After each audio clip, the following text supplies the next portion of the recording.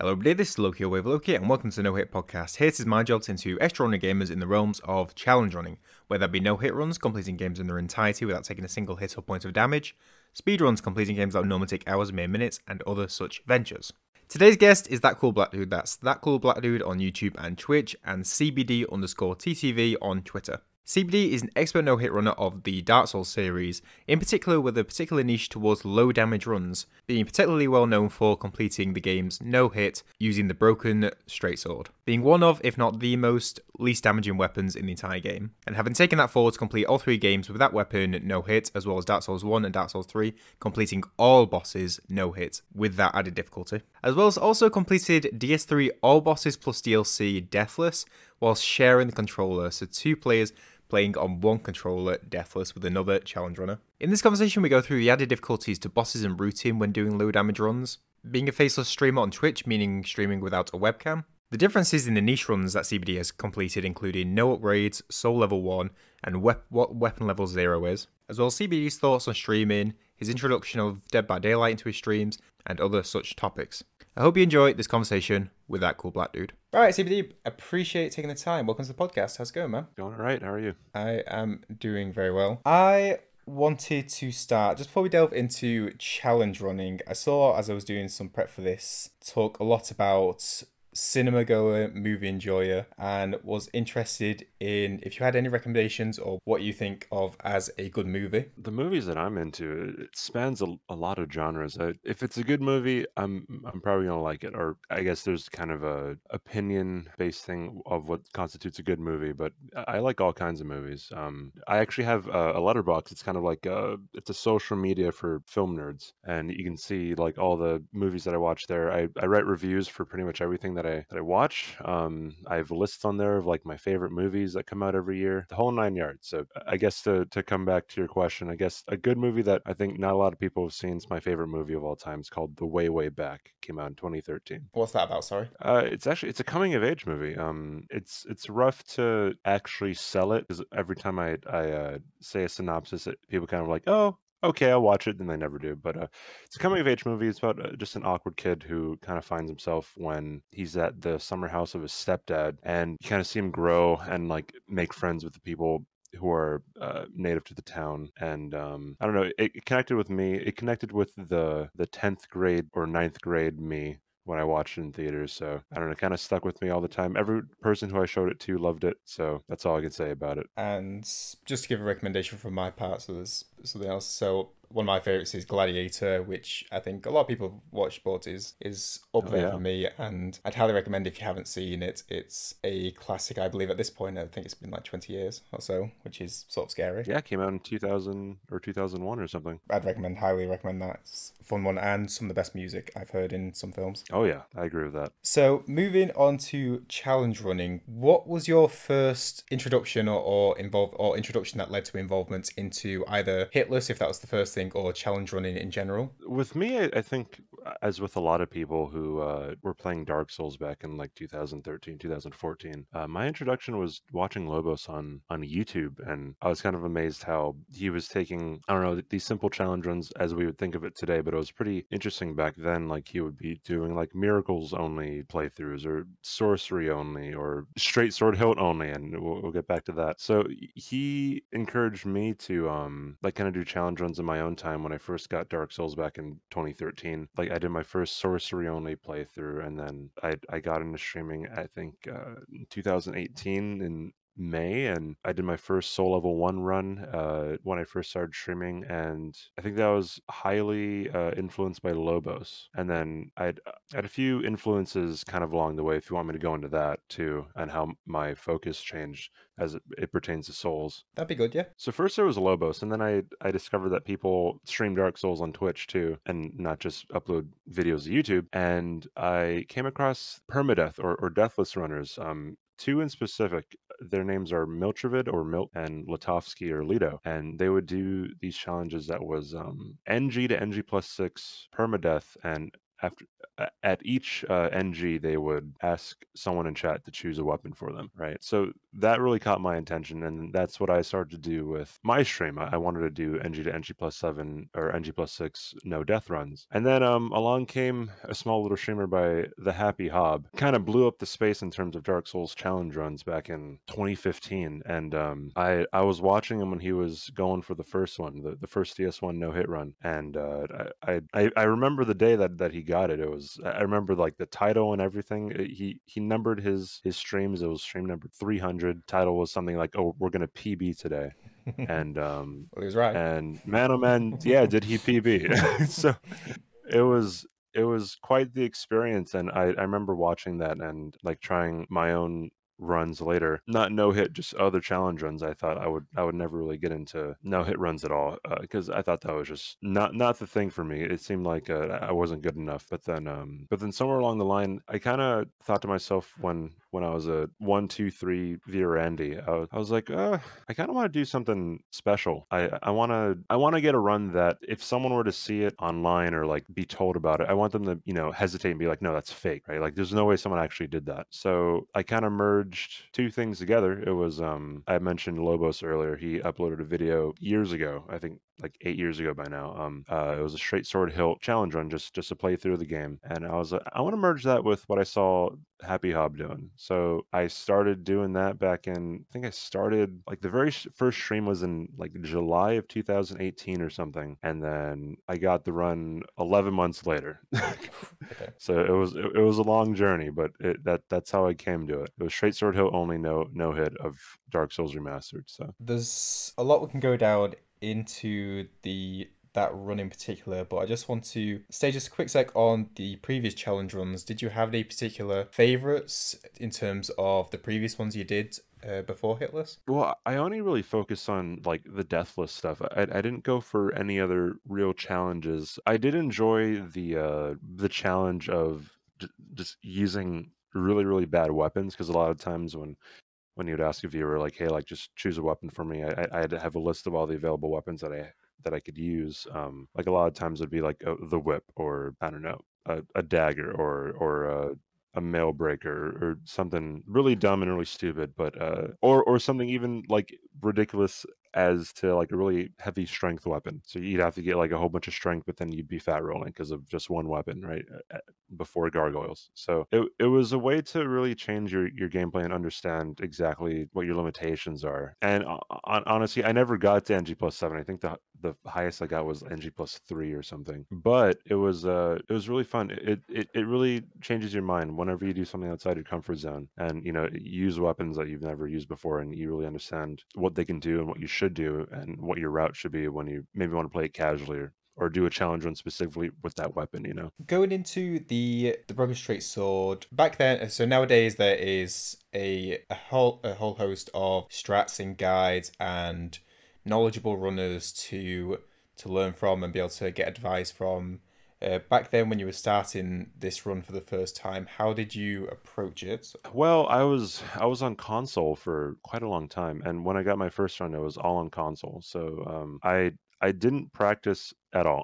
um, I just jumped straight into it. I'm like, okay, I'm gonna figure this out as I go along. I don't care how long it takes me to figure things out, but I'm just gonna I'm gonna count all my hits on this very first attempt, and we'll see where it goes from there. I think at the end of that first run, I had something like 600 hits and some change. 300 of those were to ONS, and ONS took me 3 days to get by. So it was a wake up call, and I realized at that moment that I wasn't sure if I was ever going to get it. So I never really focused on practicing, because I just wanted to do complete runs, and I wanted to see my PB go down. And there were times where I didn't PB for, I don't know, a month or two over those 11 months, and it didn't really phase me. I just wanted to do full runs all the time and see where it took me. That might be the reason why it took me so long, but yeah, it was just the good old fashioned way of no save states, just play Just grind it out. or reset. Yep, pretty much. And was it the idea of wanting to have this memorable run, so to speak, completed,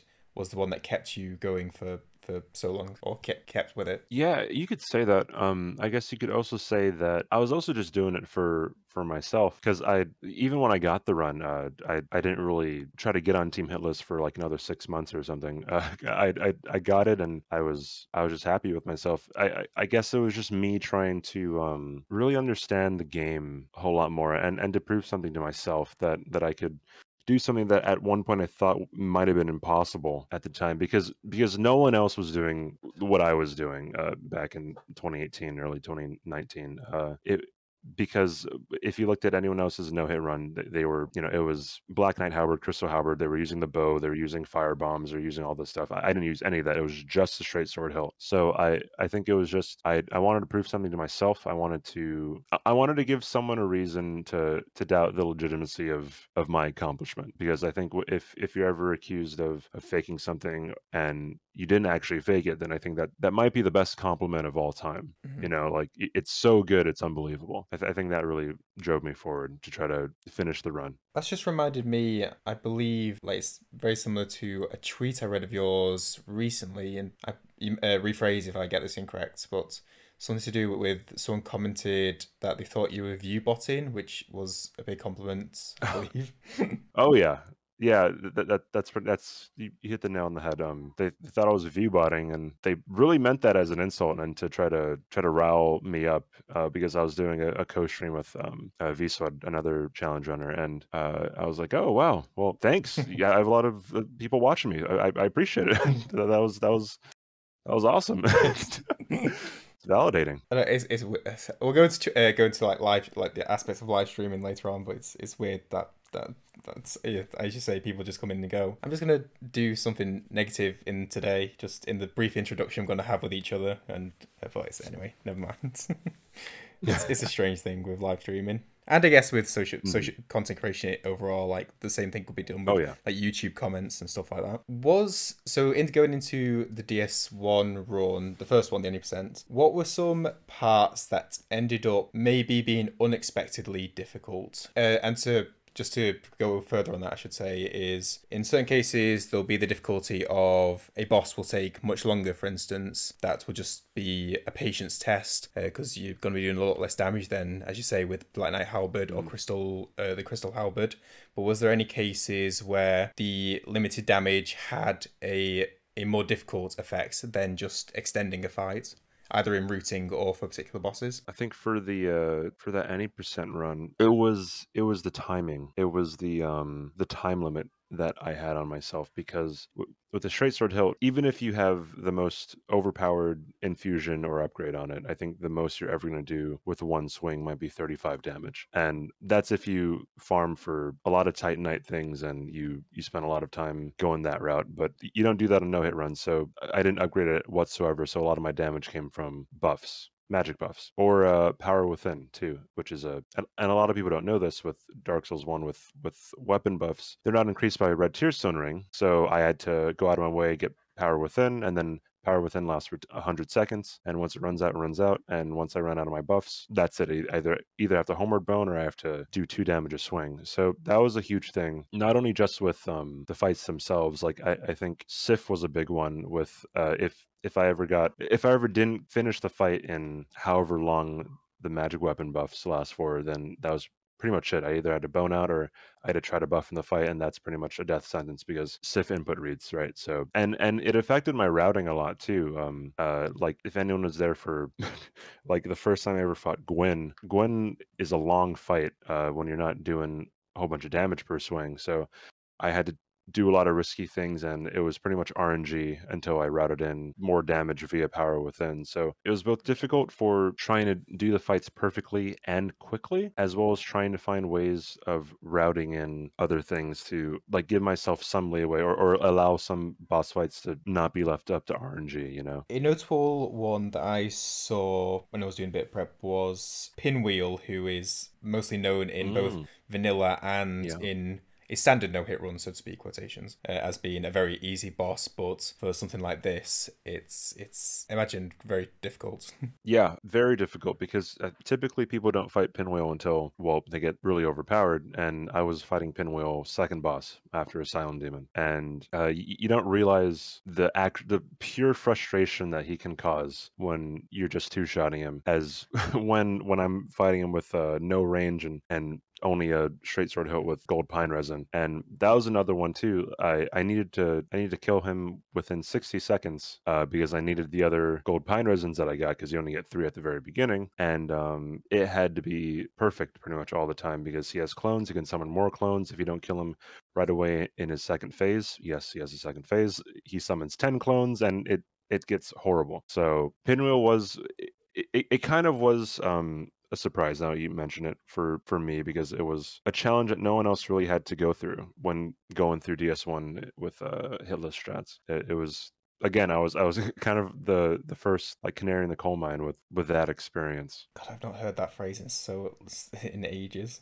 Oh, canary in the coal mine. Yeah. Why Pinwheel second, Alan Trust? Sorry. Why Pinwheel as the second boss after Oh, Asylum? Pinwheel as the second boss was because I needed to get a Skull Lantern to get the Ring of Fog, and I needed the Ring of Fog so that I could go down into Lower Undead Burg and not attract all the dogs down there. And I need to go to Lower Undead Burg to get to free Griggs to get magic weapon. And there's a lot of you need this, so you need that, so you need that. Kind of the traditional hero's quest.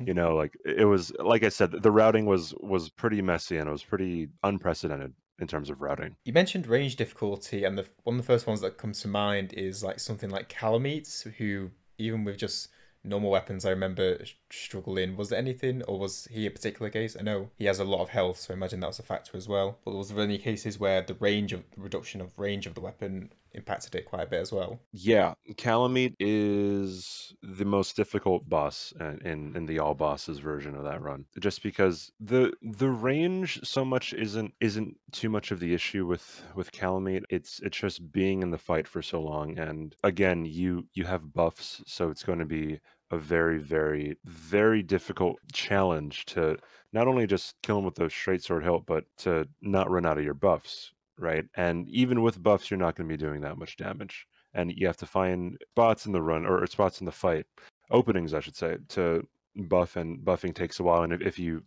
buff too early, or if you buff too late, then you're probably going to get hit, and he's going to input redo, or something along the lines of that, right? So Calamite brought a whole lot more challenge to that. Not to mention that he doesn't have the best hitboxes either. So that was a huge hurdle. The DLC in general, actually, in that run is a huge hurdle, because they had so much help, and even if you did have a whole bunch of buffs, you needed clear openings to actually do any damage to them, or else you're just going to be sitting there doing 2 hits or 2 damage per hit, and that would probably take hours. So Because of the reduced damage, of course, these runs take a lot longer, and each boss takes a lot longer in general. Is there a way or that you kept focused in the fight, so during the runs, and to give a bit of like info for people listening? So I believe the any percent was around 3 hours, and the all bosses in DS1 5, I believe. yeah, I think it was 3.5 and 5.5, or maybe it was 3.5 and 5, somewhere along the lines. To say focus, oh man, you just kind of get into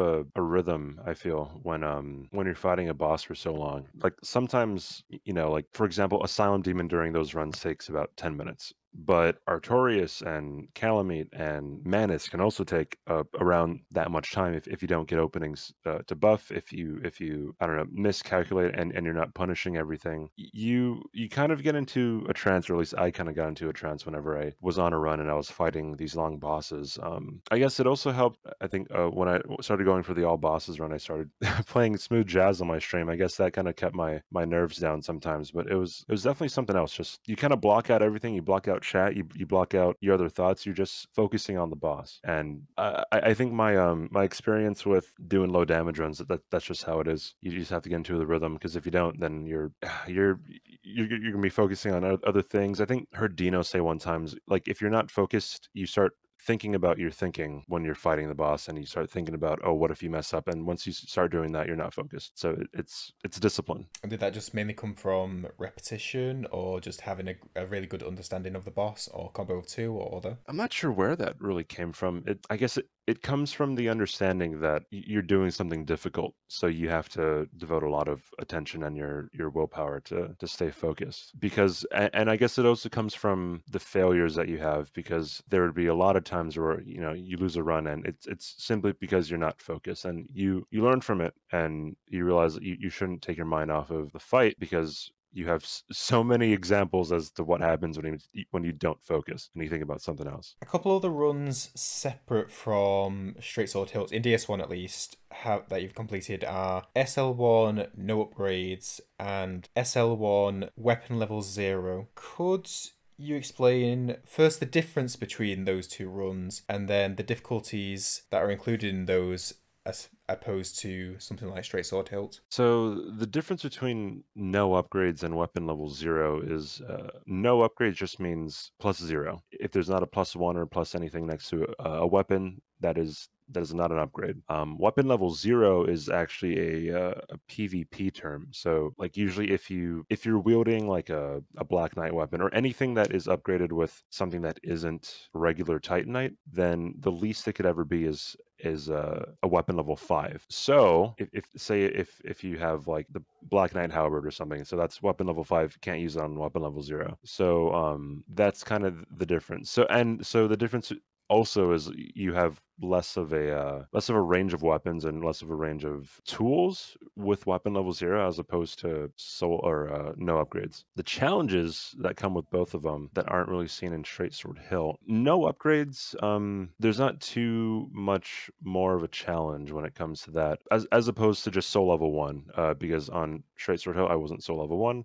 So you have less stamina. That'd be like the biggest thing. But with weapon level 0, soul level 1, you got to find damage, and you got to find damage real quick. The biggest issue would probably be Four Kings when it comes to weapon level 0. And people who watched me when I was getting that run knew that Four Kings was a huge hurdle, because it is a damage per second race. You got to be perfect. At least at the time when I got my run. After I got the run, there was a different strat that was discovered, that made it a lot simpler. But at the time, I was using the best strats that were available to us, and Four Kings was a mess. Like you had to be perfect. If you didn't get good RNG, you had to bone out. You had to come back, and I was there with a dagger and gold pine resin and power within. And every time that I ran out of gold pine resin, I had to go over to the forest, kill more mushrooms for the chance to get gold pine resin, and then go back to fight Four Kings. And I think even if you look at my if you look at the YouTube video, I think the entire Four Kings split is something like an hour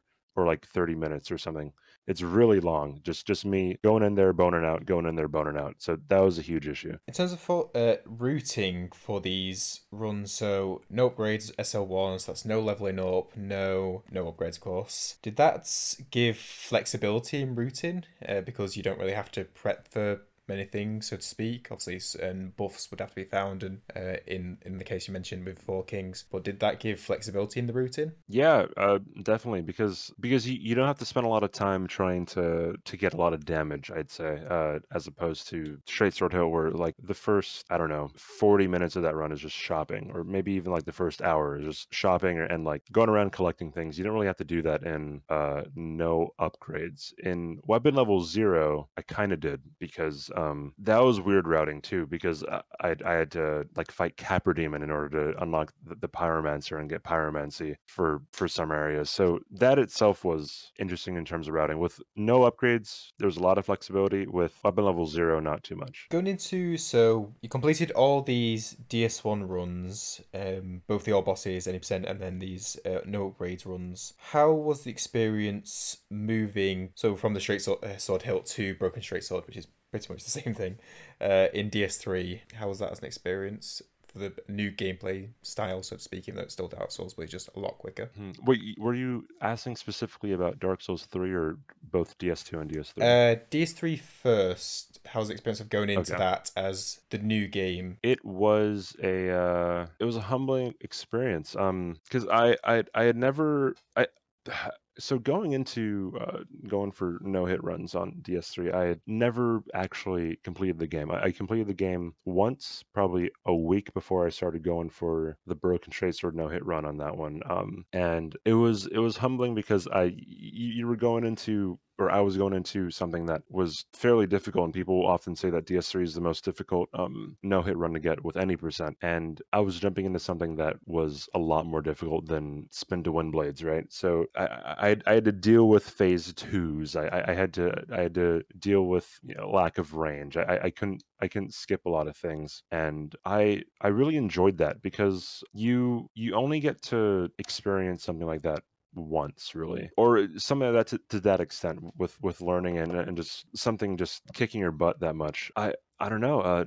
And I think it was really good for other people because a lot of people knew that I was very, very good at, or I was very accomplished at DS1. But going into DS3, and I got a lot of comments like, "Oh wow, like this makes me feel very happy that," or like, I'm getting some joy out of this, that like you're not automatically good at everything." And I think that's good for people to see because you don't get soul level 1 no upgrade zone fusions all bosses in DS3 overnight. You work towards it, right? And I really enjoyed the grind, and it made me realize that like I'm not just a one game Andy. Like I can do very well with other games because just I stick with whatever I put my mind to, and I eventually got it, and it was amazingly fun. Just thinking people like he's human after all, kind of thing. It just he's one Oh of yeah, us.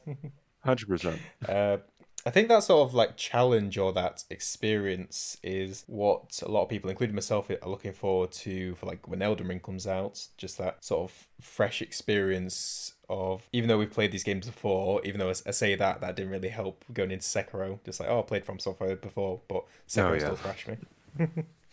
But I think that's a good thing to look forward to with Elden Ring coming out as well. Yeah, it's definitely going to be. I think it's going to be a whole lot different, at least in the challenge running space, because Hitless has grown like so much within just the past year, and or in the past year and a half. I think the Hitless Discord isn't even 2 years old yet, or maybe it just turned two, one of the two. But it's grown quite a bit. There are several hundred people who are part of Team Hitless, at least on the website, and you're going to have a lot more people who are focused on challenge running, right? And I think the culture of challenge running on Twitch, at least, is going to be unlike what we've seen before going into a From Software game. Because you mentioned Sekiro, and how Sekiro kicked my butt too. Even though I was very involved with From Software, Sekiro was much of a different game as opposed to DS1, 2, and 3, and Elden Ring is very much like DS1, 2, and 3. So it is going to be interesting what will happen, and like what direction challenge running will go, how fast strats will develop, how fast people will get like these amazing runs that the average person might not think to be possible yet. It's fun. It's a fun time of year. I think one, not to go into any sort of spoilers, but from certain aspects of Saw from the network test from other people, and all bosses run is going to be an interesting thing. If that Oh ever yeah. happens, so that'll be interesting. You mentioned having to do phase two in the DS3 run. So particular examples that came to mind for me was like DSA or Deacons were those ones that were tricky, so to speak, even though all of them were tricky, of course. But Yeah. yeah, those ones that come to mind for me. From my recollection, I think, yeah. So mainly DSA was a huge one. It was a big one. I remember watching people do or like try to fight phase two DSA when I never even played DS3 before, and I was like, I can never do that. Like, there's too much stuff going on. DSA is way too aggressive. You have meatballs flying in from left and right. Like, there's a lot going on there. Deacons was another one where you can't just spam L1 to get past phase two. Aldrich was kind of another one. Oh yeah. Where phase two gets very, very tricky with fire trails, and there's probably another one that I'm not really remembering right now. But yeah, I guess Vought would be another one because we don't really deal with Vought in normal playthrough, and he's a lot more yeah, aggressive in second phase. you don't deal with Vort with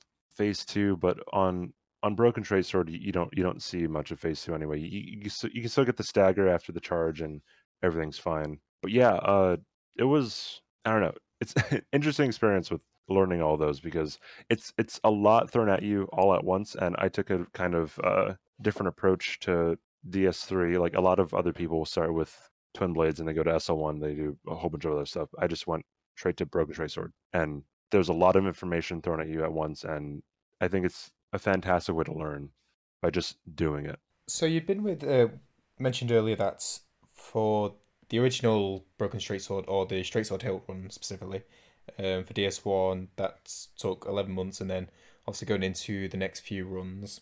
Going into DS3, did you go into it straight into Broken Straight Sword because that was like your niche, or so I guess my question is sort of is how come you didn't go into like just a standard any percent? Didn't go to a center 100%. I kind of have this wish that I don't want to do a regular meta any percent run, or even like a meta all bosses, because I think I don't know, I feel like I'm kind of unique in that spot, by just not having something like that on my record. I think that since I wanted to do Broken Straight Sword anyway, like I had my eyes on like getting the Dark Souls trilogy of Broken Straight Swords somewhere down the line. So I wanted to just go right into that because I was gonna go for it anyway. So again, I think the best way of learning is to just do what you want to do. Like, don't really take a lot of kind of meaningless steps to it. And I think the mentality that you need to go through easier things to work your way up, it may work well for some people in terms of your mentality, but you are kind of extending the time that's going to take for you to get your end goal, right? So with Broken Tracer, that's the thing that I wanted the most. The fastest way for me to get it was to just do it. And you see that a lot with a lot of people. Like they say, "Oh, like I'm not ready for a no hit run." Like, what do you think would be a stepping stone to get that? And there are good answers to that, saying like, "Oh, you can try Deathless, you can try SL1." But I've always thought like the best thing to do is just do it. Just start a run, count your hits. After you finish one run, do it again. And that's how I did Broken Tracer or DS3. I started a run, I counted all my hits. I I got whooped to cinder probably 300 times. I was on the verge of a mental breakdown, and I did it. I got past cinder after 300 hits or so to him, and it was satisfying. And I just kept on doing it, and I kept on dying to cinder over and over again for the next, I don't know, I think it was 3 months or something, 3 5 months it took me to get that run, and it was great. Like I don't think there's any other joy that's greater than just seeing your improvement. So I guess to go back to your original question, yeah, the any percent's just not for me. Just want to go into more difficult stuff because that's where I'm going to end up anyway. So might as well get started early. So in terms of that, it's like you're going into specific or mentioning specific or like targeted practice as opposed to learning a prior run, which may be, I guess, adaptive practice because you can move that into a different run. So if you did like any percent, you could move aspects of learning that run into other runs. But for this, you just want to focus all your time and of course, just wanting to do the run, but having all the time focused on targeted on learning how to do this particular run improved your learning time, so to speak. Would that be a reasonable way to say it? Yeah, yeah. I'd say I learned a whole lot more not doing I guess the simpler runs. Same thing with Trade Sword. You just learn a whole lot more because there's a whole bunch of more information and understanding that comes with doing very difficult things. Again, a sort of repeated question, but it is a different game. But was the similar difficulty differences for the no upgrades, no infusions for DS3, or was the some specific problems or difficulties in DS3 compared to the Broken Straight Sword? There there was a lot of differences, and a lot of that had to do with me just not using other weapons other than Twin Blades in my first run and the Broken Tracer for my other runs. And I guess a lot of it had to do with just getting used to the tools that you had.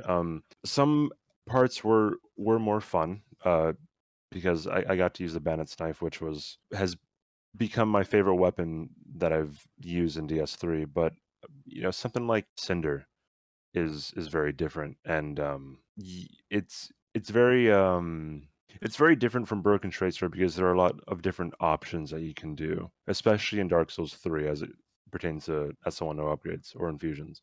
Because there's like really aggressive ways to go about fighting some bosses. There's really cautious ways to go about them too, and there's kind of somewhere in the middle. And I think a lot of it has to do a lot of the fun of it and a lot of the stress as well has to do with whether or not you're doing the right thing for your play style, right? And it kind of it that run specifically encouraged me to really think about what I'm doing and if it's the right thing to do with regards to learning bosses and with regards to learning how to fight bosses because I was kind of going off of, you know, 'cause who got the run before me at that point. It was Gino and Sounds Tricky got that run before I started going for it myself. And I did a lot of strats that they were doing with bosses or with areas and I realized that some of those just weren't for me. And I really had to dig deep and find other ways that I could go about doing these fights that were to fit my play style. Right. It was difficult in the sense that, again, you had to learn more about certain things. You had to survive in fights for longer as well because you're doing technically less damage. But it was a great experience because the learning part of it is just unmatched because it's very satisfying once you can get a strat down, once you can execute it a lot, and once you can do it consistently. And in particular for these low damage runs that you do, imagine you have to learn these bosses to a much greater degree than in a standard 80%, where some bosses can be cheese, some bosses can be you do so much damage you can sort of YOLO to an extent in the sense of hitless YOLO. But as we mentioned, like in the phase twos you've come across, you've had to learn them inside and out. Yeah, and you mentioned cheeses. That's another thing that I should mention about the no upgrade zone fusions run is some parts were very difficult, some parts were easy. Like you get storyteller staff in Dark Souls 3, like that's half the bosses just thrown out the window. What weapons, You know, sorry? just storyteller staff or STS. It's a staff in Dark Souls 3. It inflicts poison, but it's a stronger form of poison Yeah. that's better than toxic. It's the thing that you see people use with Half Light all the time. You do that on a lot of the bosses, boom, that's a lot of damage that's being done when you're not even doing anything. So There's some cool strats. I think another one that I saw, I can't remember which runner it was, but I believe it was Crystal Sage and maybe another boss that's coming to mind, but it was using a frost weapon with a torch in order to do frost damage to Crystal Sage and then using the torch to reset, able to pretty much do that fight very quickly, which and there's as you say with the yeah, staff as well, there's like restrictions cause innovation. That's sort of the path I'm going hmm down.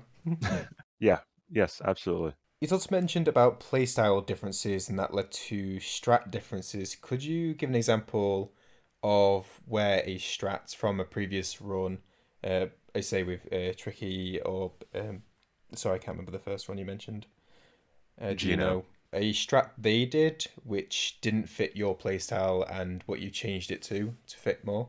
The two biggest examples for me was Twin Princes and Demon Princes.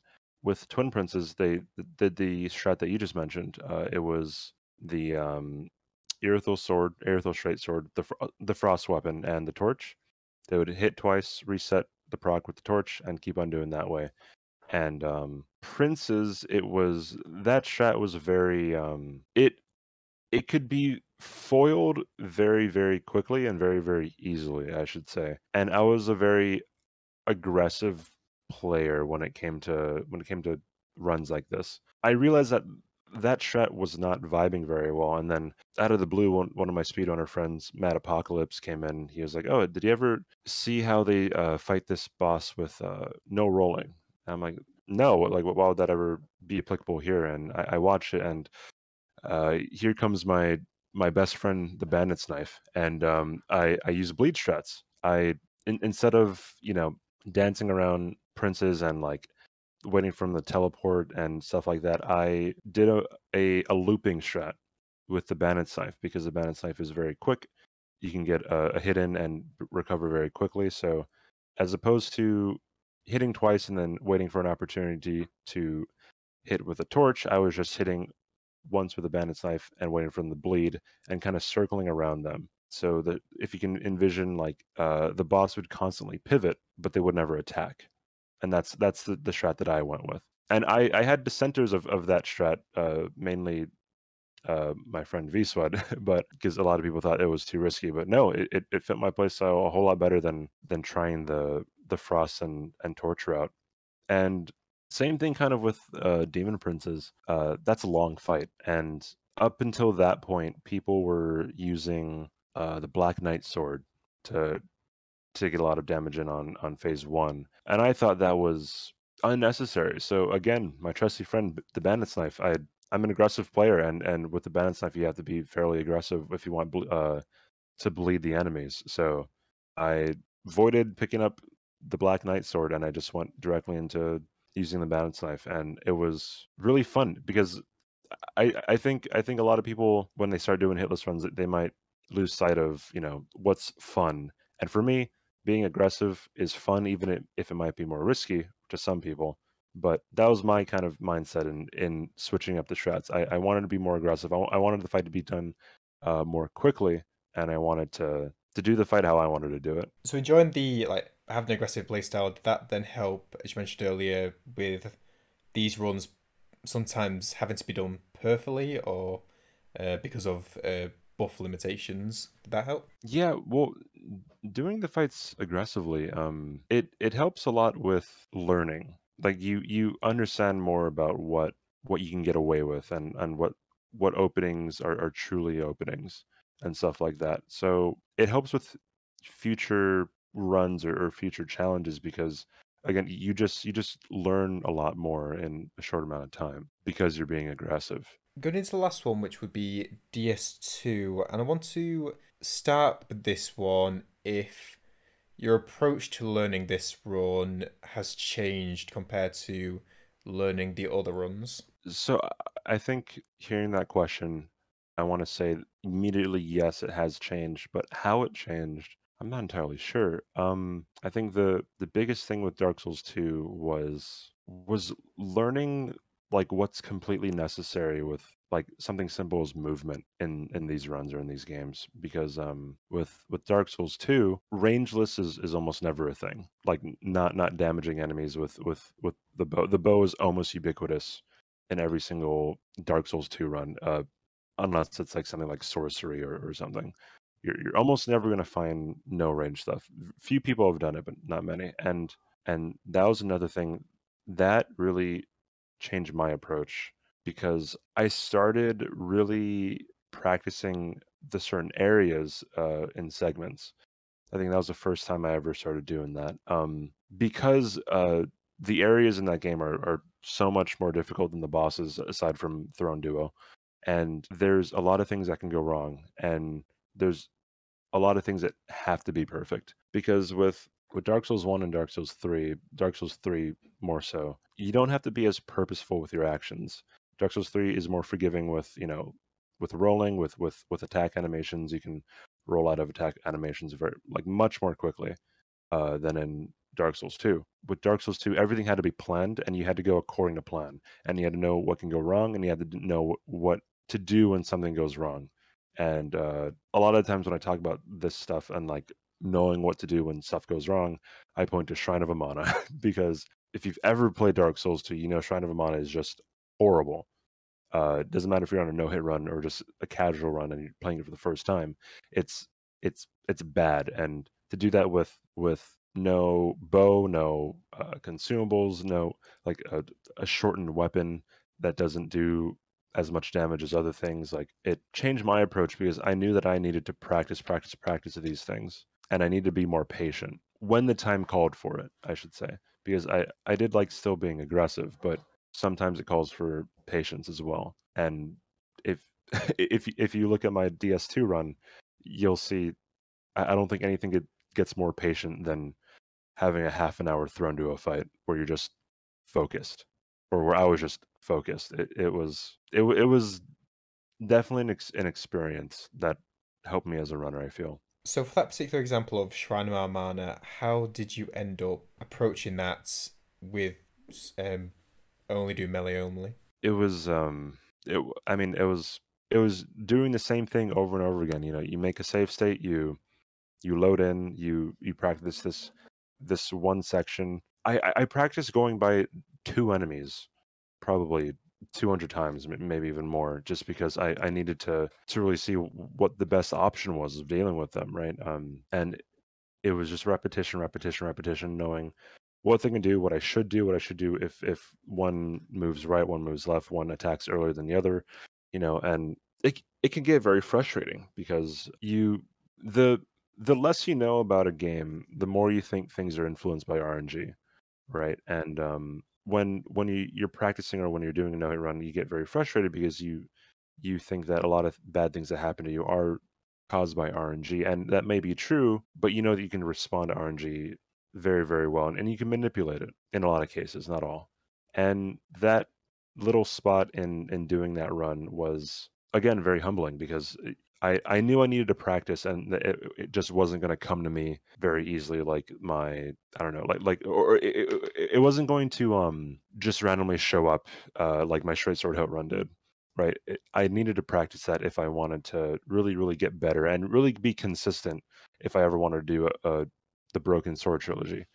Right. So yeah, it was a lot of practice and a lot of and a lot of studying too is another thing that really helps with these runs. Like seeing what other people do in situations like that can really help guide you in the right direction or give you a different perspective on things. Just going about the RNG aspects, with it's I think it's a really important thing. Improving your knowledge of the game or working out why something's happened instead of immediately putting it as RNG, which is why looking back at runs or looking at the VOD or clips of a previous hit and looking at why step A led to B led to getting hit, because then once you know how it works or have a better understanding of why it may have happened, you can then adjust, you can practice, you can work out how things happen. So, yes. Because also, I was speaking to Dino about this, like in terms of like RNG and luck. If you've got a better understanding of like the RNGs, like good and bad RNGs, you can still sort of work with them. So, an example would be like in Soul of Cinder, if he does the soul mass, homing soul mass, and then does a Hmm. phase transition. That's bad RNG, but you can, because you've had experience or practiced it, you can have stuff you can deal with it. You know to bone out, or you know which parts you can do it, or you can stagger him early. To prevent that from happening, and that's all from knowledge of the game, not just basing it on RNG first. Yeah. You kind of said it very well. A lot of the times, there like RNG is going to be in the game. I'm not sure of any particular boss fight where you can absolutely guarantee that something will happen if you do a certain thing or stand in a certain place or whatever. But when you practice a lot more, if you get experience enough to the point where you know what to do when you get bad RNG, or you know what to do when you mess up, and then you open the door for more opportunities or a wider range of RNG whenever you're doing a fight or running through an area or whatever. It it kind of harkens back to the phrase like fortune favors the prepared, and you know luck also favors the prepared, right? So you may think that luck at first is kind of against you when you're preparing for these things, and then you slowly start to see that oh you kind of get more lucky when you have more experience, right? Because you just have that muscle memory. You have that knowledge of where to stand, or like maybe you forget why you run a certain route or stand a certain place, and then something happens. Like okay, that's why I do that. You know, it may seem like it's luck, but it's actually just experience. Which I think, from personal experience, I find really difficult when making guides, because it's so hard to put into a single video or written piece all the nuances Yeah, true. that you may not see in a single run. So, like, a common guide type that I've done is like the completed run and then do a voiceover.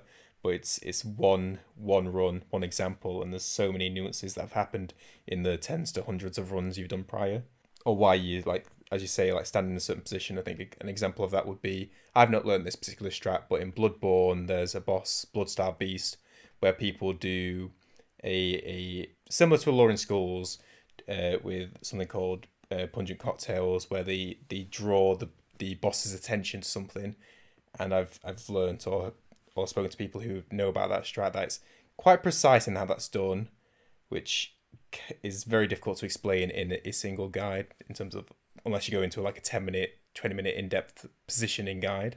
Yeah, it's very difficult to convey different situations and bosses, and that's why, you know, probably the most comprehensive guide on Cinder is about 50 minutes, That's right? Geocentrics, I believe. Yeah, Yeah, Geocentric, his guide on yeah, Cinder. it's in depth. It's 50 minutes, and it is jam packed of It's everything. possibly everything you need to know about the fight. Yeah, I've seen a few of his, very very obviously well done, and one on Dancer I believe, which was similar shorter length of course, because Dancer's a little less complex than Cinder, but 30 minutes or so I think.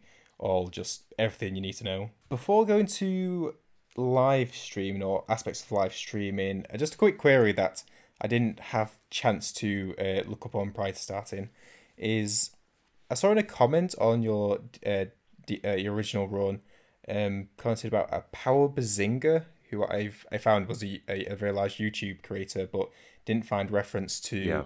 to what your comment alluded to. So I just wanted to ask about it. Power Bazinga, I don't watch him personally, or I hadn't even heard about him before I did my run. But he's a Spanish YouTuber, and when I got my run, I I kind of took a break from Twitch and everything to focus on school, but I started getting these YouTube comments popping up on that video, and uh, they a lot of them were in Spanish, and a lot of them were saying like, "Oh, Power Bazinga brought me here," and I realized that he did a video about my run, and up until that point, I was kind of a no one on Twitch and YouTube, and him doing a video on my run was very neat and very cool because it got my video a lot more exposure, but it was also kind of validating. I was like, oh well, like a lot more people know that stuff like this exists. You know, like they're more exposed to either no hit runs or things that you can do better with or more difficult with no hit runs, right? But yeah, man, I haven't heard the name Power Bazing in a while, so that No kind of worries. brought back memories. Like I was like, oh wow, that's very nice. So going into live streaming, mentioned the start of it, but what's been the appeal of live streaming, perhaps aside from the appeal of challenge running itself, that's kept you with it since, as you mentioned, July 2018, I believe it was, or at least my hastily written note is. Um, it, so well, I started no hits in July 2018. I think I started my first stream in like 31st of May 2018. And what I guess what kept me going was challenge runs are a huge aspect of it, but it's also the community that you are a part of too. You get to meet a lot of people, either whether it be viewers, chatters, other streamers. I don't know, a whole bunch of people who just really they they really help you have fun. I guess you know. It wouldn't be much fun if I was the only person doing something like this. I feel you know, and you make some very honestly weird connections with people that you wouldn't have ever thought that you'd make before getting into to this kind of space. You get to see the creativity of a lot of people too, right? And I don't know. I think a huge thing about live streaming and like how I really find or continue to find enjoyment in it is I get to do this while you know people kind of believe in me and support me, and whether it be you know moral support or anything like that. It's just very validating that you get to be around people who appreciate the same things that you do in terms of gaming or souls or challenges. So you're a what's what's known as sort of off the cuff, as a faceless streamer, you don't have a webcam, and I believe you have Yeah. never publicly shown your face, as far as I'm aware. Is there a reason behind preference or It's kind of a weird one because when I first started streaming, I was going directly through my PlayStation 4 right here. It was a very bare bones stream because I didn't have a capture card, so I just did the live stream feature through the console.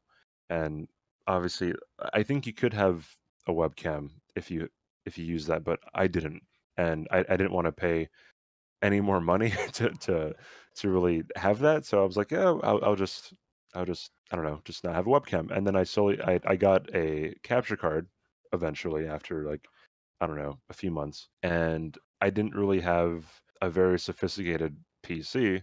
I just had a laptop. I had a MacBook Pro that I ran Windows on, uh, and so that I can access Streamlabs, OBS, and I didn't think that like getting a cam would be good because I didn't think that my computer would like handle so many things being attached to it. So I was like, whatever, maybe down the line. And then, and again, this is all when I don't know, I maybe had like 5 average people watching me, so not the audience that I have now. And then, again, when I kind of came back from my 6 month ish break from streaming, it just kind of turned into something that I don't know. I didn't think that I needed it. I didn't think that the people who were watching me cared that much. And it just became a bit of a meme too. Like kind of how Gino was before he showed his face. Like people make funny theories, and it's I don't know. It's pretty hilarious. And I think it also is something special at this point. Like whenever I do decide, if I ever do decide to show my face publicly, I think it'd be a cool time. It's just something to maybe look forward to, and I think it's also validating that people want to watch me because of the things that I do, not necessarily what I look like. you know? yeah, I think when the occasions that I've seen where people have turned on the webcam or public shown, and I think it's always either wow, you don't look like what I thought, or you don't sound like what I thought, because I think I saw a Yes. comment of like Gino saying he looks like Jesus or something like that.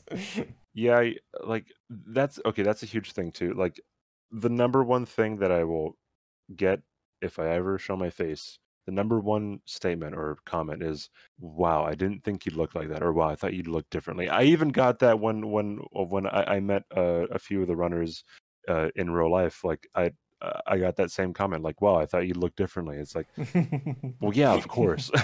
Yeah, you know, of course, everyone have a has their own mental idea image of of you or insert runner.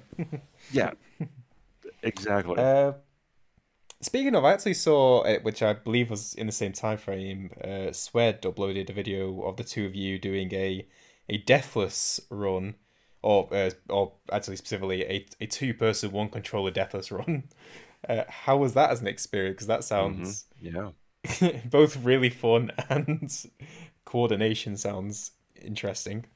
That was a very interesting experience because I'd never done anything like that before. But when you're going about doing two-player one controller, it was very evident that like we knew what we were doing, and there was kind of of course there's an element of trust, but it's eye-opening in that like a lot of the challenge runs or maybe know it runners, you think the same. You know what's an opening. You know what you can get away with. You know what's safe. You know what's not. And there were a few hurdles to get over at first because first of all, just finding a comfortable way to hold the controller itself is just weird. I think it was like the position that we got in eventually was Swed had his left arm across his body underneath his right arm, and then I had my right arm like just directly like in front of me and to the left. I don't know. If you saw him, it was really weird how he was holding his controller, and I don't know. And like we had to have like proper cushions like to have the controller rest on. It was very strange, but you can kind of see sorry, I'll say this, but you can kind of see towards like if you watch the entire video, like we kind of become more and more used to it because you can even hear like Gale, or when we fought Gale, Swed said like, yeah, that felt exactly like how he would do it if it was just himself, right?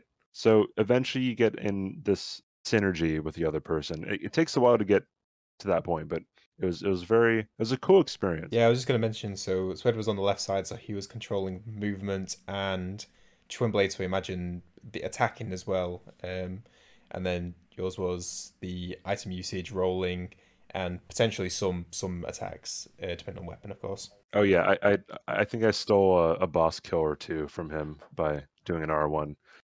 So little things like that are pretty fun too, and you don't really get to do that too often because I don't think a lot of people are. I don't think a lot of people are in the position to meet someone who is that interested in something to that point and to like be at similar skill levels to really understand the other person. One thing I read was you have either introduced or introducing Dead by Daylight as a mainstream thing, so to speak. Just interested. As a bit of background, a lot of like streams are focused on particular niches because that's sort of how Twitch like things and audiences like it. How's the experience of introducing something new to your audience or into your regular streams? It's fun. I mean, with Dead by Daylight, it's kind of a weird. I think it's an abnormality with Twitch because there's a lot of overlap between the Souls community and Dead by Daylight. Maybe not the other way around, but a lot of people who play Souls really, really, really like Dead by Daylight, and it's and I play Dead by Daylight off stream like all the time, so it's very comfortable for me to just go from Dark Souls to DBD, and I don't know, it's been pretty interesting so far. A lot of people aren't as familiar with it, and that's a cool experience to expose them to this kind of game because sometimes I get the comment like, "Oh, I don't know what's going on," but it seems very fun, or like I have no idea what just happened, but that was entertaining. So like that stuff, like hearing stuff like that is really really cool, and exposing people to stuff like that is really awesome. And I get to develop my skills as a streamer a lot better too, because up until now I've just been kind of just a soul streamer, and so my streaming style is going to center around streaming while playing Souls. When you introduce another game like DBD, where the there's not the same rhythms as a Souls game. There's not like the same downtime. That there's like you have to get in a different rhythm to to commentate, to respond to things in chat, to read chat, to explain what you're doing, stuff like that. It's a learning experience for me because I kind of realized like, well, just because you're really good at streaming one game does not mean you're going to be very good automatically at streaming in general. It takes time to get used to, and it's very much a muscle and a skill that you have to like constantly work at to get better. Could you narrow down potentially an aspect of of the stream or a stream difference from when you play in DBD as opposed to a challenge run in a Dark Souls game? So a huge challenge is DBD is a lot faster, or DBD is a game of seconds a lot. So you have to be very focused about what's going on, and if you make one mistake, then like that can change the entire duration of one game of Dead by Daylight, right? As opposed to Souls, you can kind of go at your own pace. It's a single player game, and if you don't want to, I don't know, move on to the next thing, you just wait, talk to chat, and go on to do whatever. Unless you're in a boss fight, but even if you're in a boss fight, well, if you've played enough of the game and if you've, I guess, gathered that much experience, like the rhythms of that boss fight enough to look at chat between attacks, or look at chat between whatever, between rolls or something, and respond while you're you know focusing on fighting a boss. So two totally different things, and the biggest thing I would say is DBD is much much much much faster, I'd say. Sorry, just to focus down just once more. So has that meant having to take those breaks to respond to chat more, as or is it commentating a lot more on the gameplay as opposed to answering chats? No, I think I understand what you're saying. Explaining what you're doing in DBD is, I think, is a lot more important than really explaining what you're doing with Souls. Especially since my audience is more Souls oriented, so they may not know what's going through my head, what's going on, and I can explain a lot of things that's happening. But that so doesn't mean that you shouldn't be like reading chat as much as you do when you're playing Souls, because well, you're still the streamer. And I think again that's something I have to work on, because you can respond to chat. If you watch Otz Darva, another guy who went from Souls to DVD, he can respond to chat all the time, and he has, you know, 10K people watching him, right? And it proves that streaming is not just hitting the live or hitting the start streaming button and playing a video game. You can get better at it, and in this avenue, like you can definitely get better by streaming different things, that aren't Souls, or that streaming different things that isn't just your main thing. If there's one aspect you could improve about Twitch, let's say, what would it be? Or the live streaming in general, if that makes it easier. But Twitch if it's easier. Live streaming in general is there one thing that I would change. That's a question. If I had to change one thing, that's tough. I don't think I have one specific thing that I would change. It may come to me, or like after this conversation, I might think, oh, I should have said that. But man, I think that the live stream space is very, very new. I'll say that, and a lot of the things that say, as opposed to YouTube where you upload videos or something, or TikTok or whatever, the live stream space is very new, so a lot of the kinks haven't really been found out very much. And a huge thing that you'll hear on Twitch, on YouTube, on at any live streaming services, it's very, very hard to find people, and discoverability is a huge thing. So that would be something. I don't really have a solution for it, because like I said, live streaming is relatively new, but that'd be a very interesting thing to see if that can ever change in the future, like being able to find people more easily.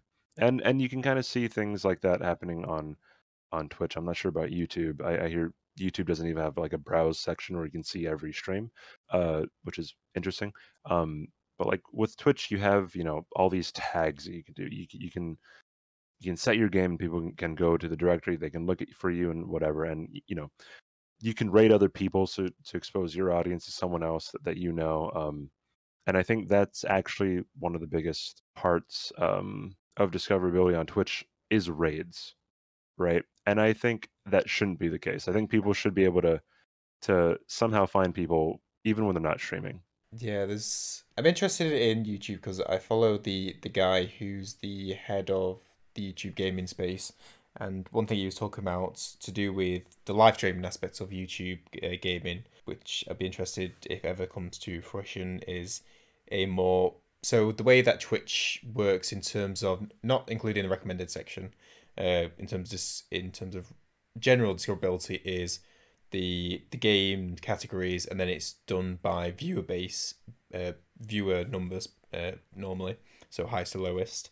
For the YouTube gaming, apparently they're looking into trying to do it on a more algorithmic based recommendation system, such as VOD recommendations, so live streams that would be recommended to people who might be interested, which is a lot more difficult, I imagine, with live streaming, as it's just on the go content. Yeah. That's something I'm interested in, as well as what Twitch have got coming down the line. Although the last couple of things that have come out of Twitch have not been the biggest fan of, like the boost system and a couple of other things. Yeah, there's a lot of things that they're trying to throw at the wall. I feel, see what sticks, and I think you'll see that a lot with just, I don't know, with every kind of platform, because I know recently YouTube said, we're getting rid of the dislike public feature, right? And I'm sure that would probably uh, really. I know that upset a lot of people, and I'm not sure what other things YouTube will do. I'm sure YouTube will do a lot of great things in the future to improve. I'm sure Twitch will do a lot of great things, but they have to stumble along the way to really understand what's happening, and how to improve the platforms that they have. Going into Team Hitless, you mentioned that it was 6 months, I believe, if I remember right, from completing your first run to signing up or becoming a part. Could you mention what was the trigger to then first get then involved with Team Hitless and to the current point as well, which I believe you are a Team Hitless moderator. So how that then led into one led to another, so to speak. Well, I think when I first got the run, I did because God, Hitless has changed so much ever since 2018. But in 2019, when I got the run, back then you had to message Squilla. He was the leader of Team Hitless. He was the owner on Twitch, all that jazz, and pretty much like there were no real concrete rules. You just if Squilla thought you should be on the team, like you were on the team, right? So I messaged Squilla like, hey, like I got this run, like can I be a part of Team Hitless? He's a busy guy, and I don't even think he saw that message. So I'm like, okay, I mean, I'm going away for school for about 6 months. I'm not really going to worry about it because whatever. And then I came back. I'm like, oh, I mean, I want to get back into this. So I got in contact with Squilla, or maybe it was Goes on Ghost, one of the two, and then I got added to Team Hitless, and then and back then there wasn't even a Discord when I got on the Team Hitless. There wasn't a Team Hitless Discord. It was just I think a Discord that Squilla made that you can just submit runs onto, and then Squilla would he would check through it. All right, you're on the team, and then we made a more community-based Discord.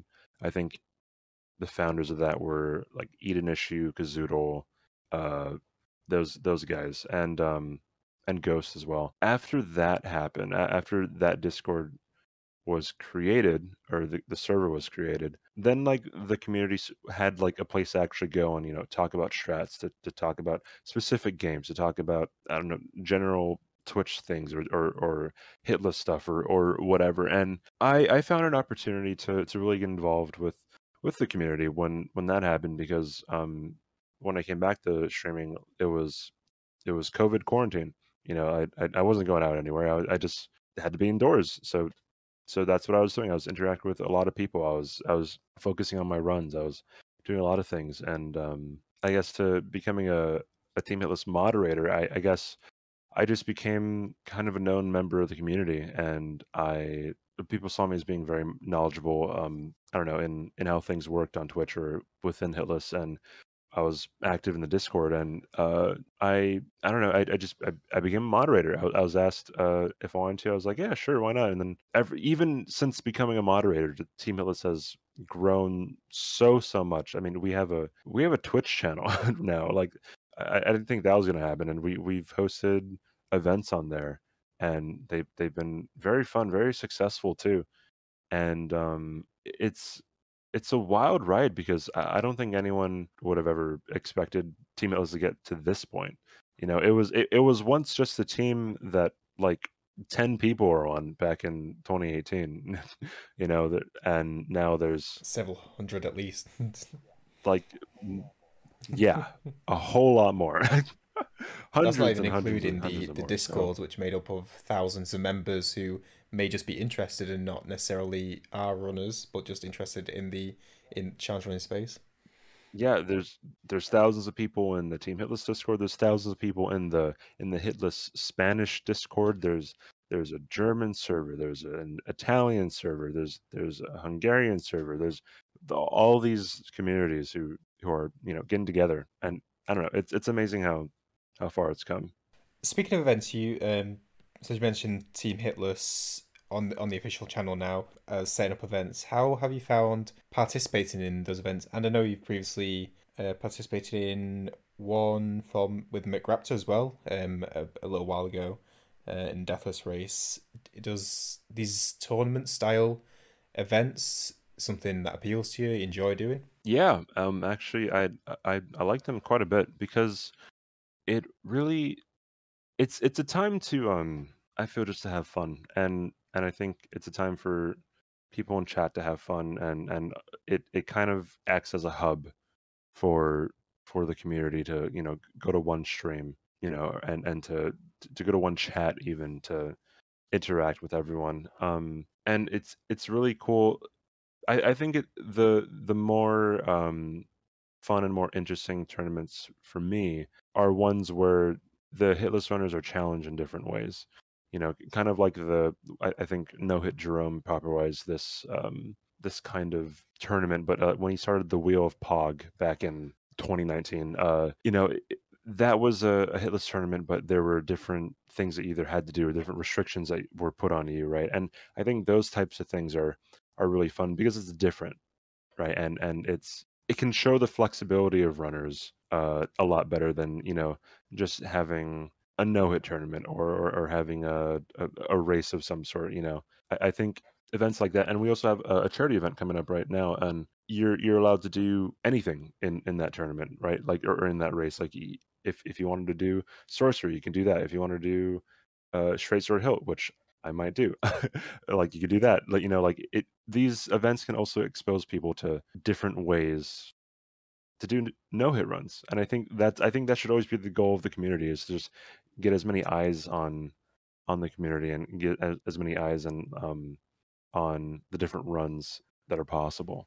I think a big example of that is the sort of expansion of Team Hitless from the original From Software games to now include Hollow Knight, Resident Evil, Cuphead, the latest being Hades, at least at the point of recording, Hmm. which has brought obviously different other like niche communities all under or together, which then cross contaminate and go, oh, what's Cuphead doing, or what's Hollow Knight doing, or stuff like that. Yeah. It's very interesting going from because I guess I'm kind of desensitized as to what is well, I'm desensitized as to what other people may think is just absolutely amazing in a no hit sense of the Souls runs. And then when I go over to a different game like Cuphead, like Hades, it's like these guys are amazing. That's the magic of seeing something that it looks so difficult, but since like you've been around one game for a long time, like you understand what's going on, so the magic might be lost. But with Cuphead specifically, for me, it's a lot flashier, there's a lot more going on, and it's like, wow, like you can do that. you know it's amazing. If you could give one piece of advice for a new no hit runner, what would that advice be? To clarify, is is this person like thinking about doing hitless, or have they been doing hitless for a little while and they want some advice on how to move forward? Your preference. uh, wi- So I think if someone's like thinking about doing hitless and they may have some kind of worry about it, I say do a run. Doesn't you don't even have to have strats. You don't have to know what you're doing at all. You can take 10,000 hits. I don't care. You should do a run, count your hits, and learn from them. And you'll slowly but surely get more comfortable and better with whatever route you're taking, and you'll understand the game a lot more, and you'll learn more, and then you'll learn about like what you don't know, right? You'll know more about what you don't know, so that you can be able to ask certain questions and clarifying questions, right? And and if you are not in the Team Hitless Discord server, I would say join that, because there are a lot of very, very knowledgeable people there who are willing to help. And I think people should always ask questions. Like, never be afraid to ask a dumb question as it pertains to Hitless, because there is no dumb question. If you don't know something, you should get the answer to what you don't know. yeah, but definitely second that. Especially considering I think I've asked the exact same question on ROM for Bloodborne 3 times in like the space of like 6 months because I kept going back to Hmm. it. So people will always be responding even if you repeat it yourself like I did. But yeah, tons of knowledgeable people who are happy to help and give uh, advice from some of their huge amount of hours and experience. If one game could be released tomorrow, either an announced, unannounced, or a sequel to a game you don't think will ever exist, what game would it be? Oh wow! If one game were announced tomorrow, oh man, I would probably say, I would probably say either whatever the next Final Fantasy game would be, or whatever the next Kingdom Hearts game would be. Those two franchises are ones that I played abundantly as a child, and I would love to, I don't know, to go more into those worlds and see what the different stories come out to be. There's very large mental aspects of doing challenge runs, whether that lowering a PB, getting the hitless run, um, could you describe a time when a run was taking its toll and how you got past it? I would say I would probably say for the very first run that I did because like I said there were times where I'm pretty sure I wouldn't have even PB'd for 2 months at a time.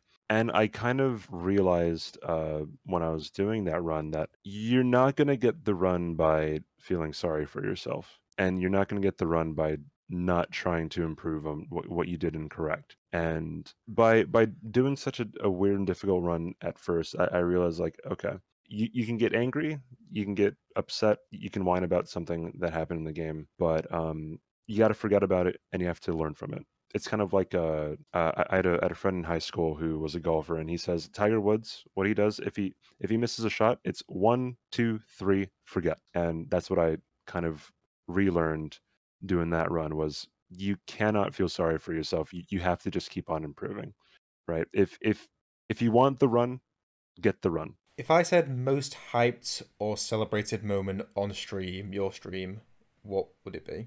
Or what moment would come to mind?